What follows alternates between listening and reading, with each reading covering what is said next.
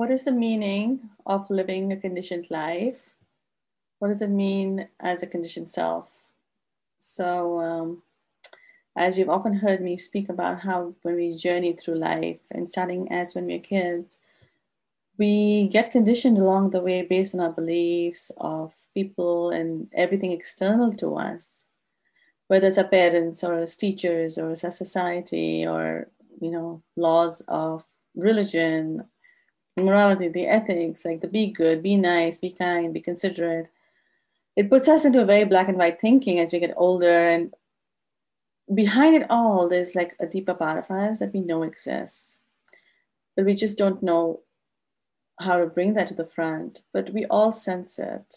Um, and the way to access it is to recognize where you're conditioned, where you're not living by your own authority, but by living by an external authority. And this can be in all areas of your life.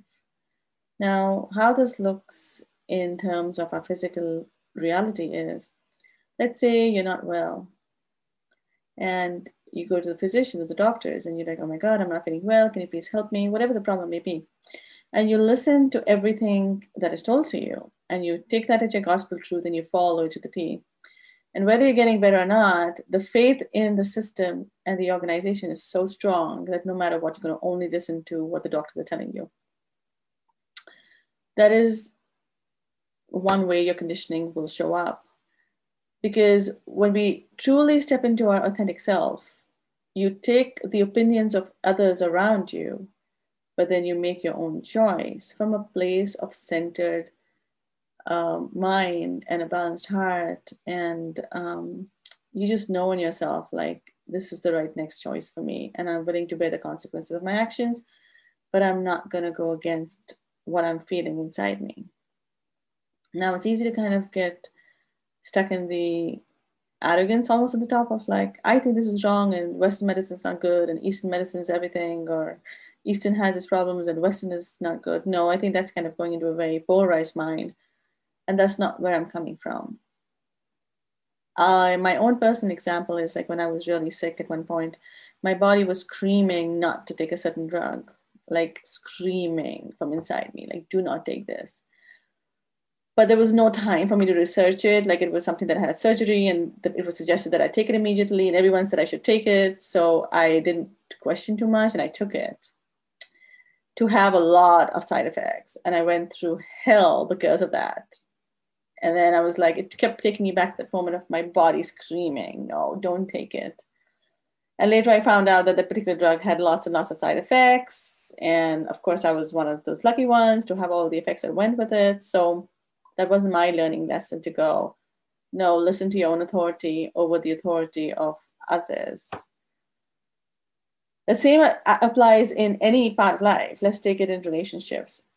If you are disempowered, which means that if you're living in a space where you're dependent on your partner for everything, especially financial, and I see this dynamic very often between men and women, you will subordinate to what they are expecting from you. You will live by their expectations because your safety is in being with them.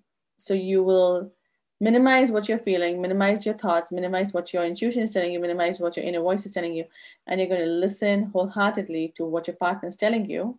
And even if you are getting feedback that this is not a right step for you, you're still going to say yes when you want to say no, or say no when you want to say yes, because on the surface, this seems like it's the better choice. Again, those choices we're making are from our conditioned self. And the same example kind of goes through in a spiritual path.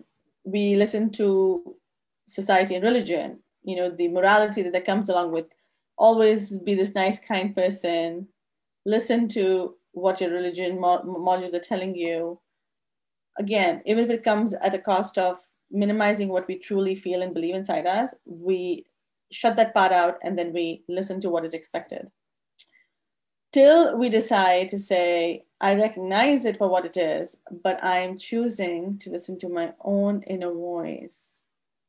And that pathway from not listening to the external authorities or outside of you, whether it is in all areas of life, whether it's through a job, whether it is financially, whether it is, physically, if you don't If you don't empower yourself, if you don't live by self-mastery and self-governance inside of you, you're going to live by something external.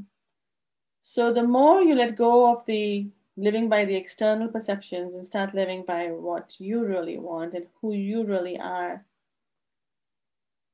you're going to be living by something external. But the more you master yourself, master your emotions, master what is it that you bring to the world, and let go of all the conditionings that you picked up and start questioning, because the first part is questioning. If you don't question, you're not even going to realize that there's a problem here. And I think that's the biggest thing. Most people don't realize it. Like, we're living in such a conditioned world. We're living in so much around us. We don't even realize that there's a whole different reality possible that cannot even be accessed till the time we let go of our conditionings. And that's why when you say, who am I, or who am I at a deeper level, or, I need to find out who I am, or the I am presence, it's kind of coming from the mind. From a lot of it is from the superficial connections that we have, not truly embodying it, because that journey takes time and it requires you to question every single thing. Question everything that you're told is right or wrong. Question, where is it coming from? What is the truth behind it? What is another way of looking at it? What is my truth in the situation? And your answers will come true. At some level, I want to say everybody knows what the truth is. We don't listen to it. We question it. We wonder if it's the right or wrong. We just don't step it up.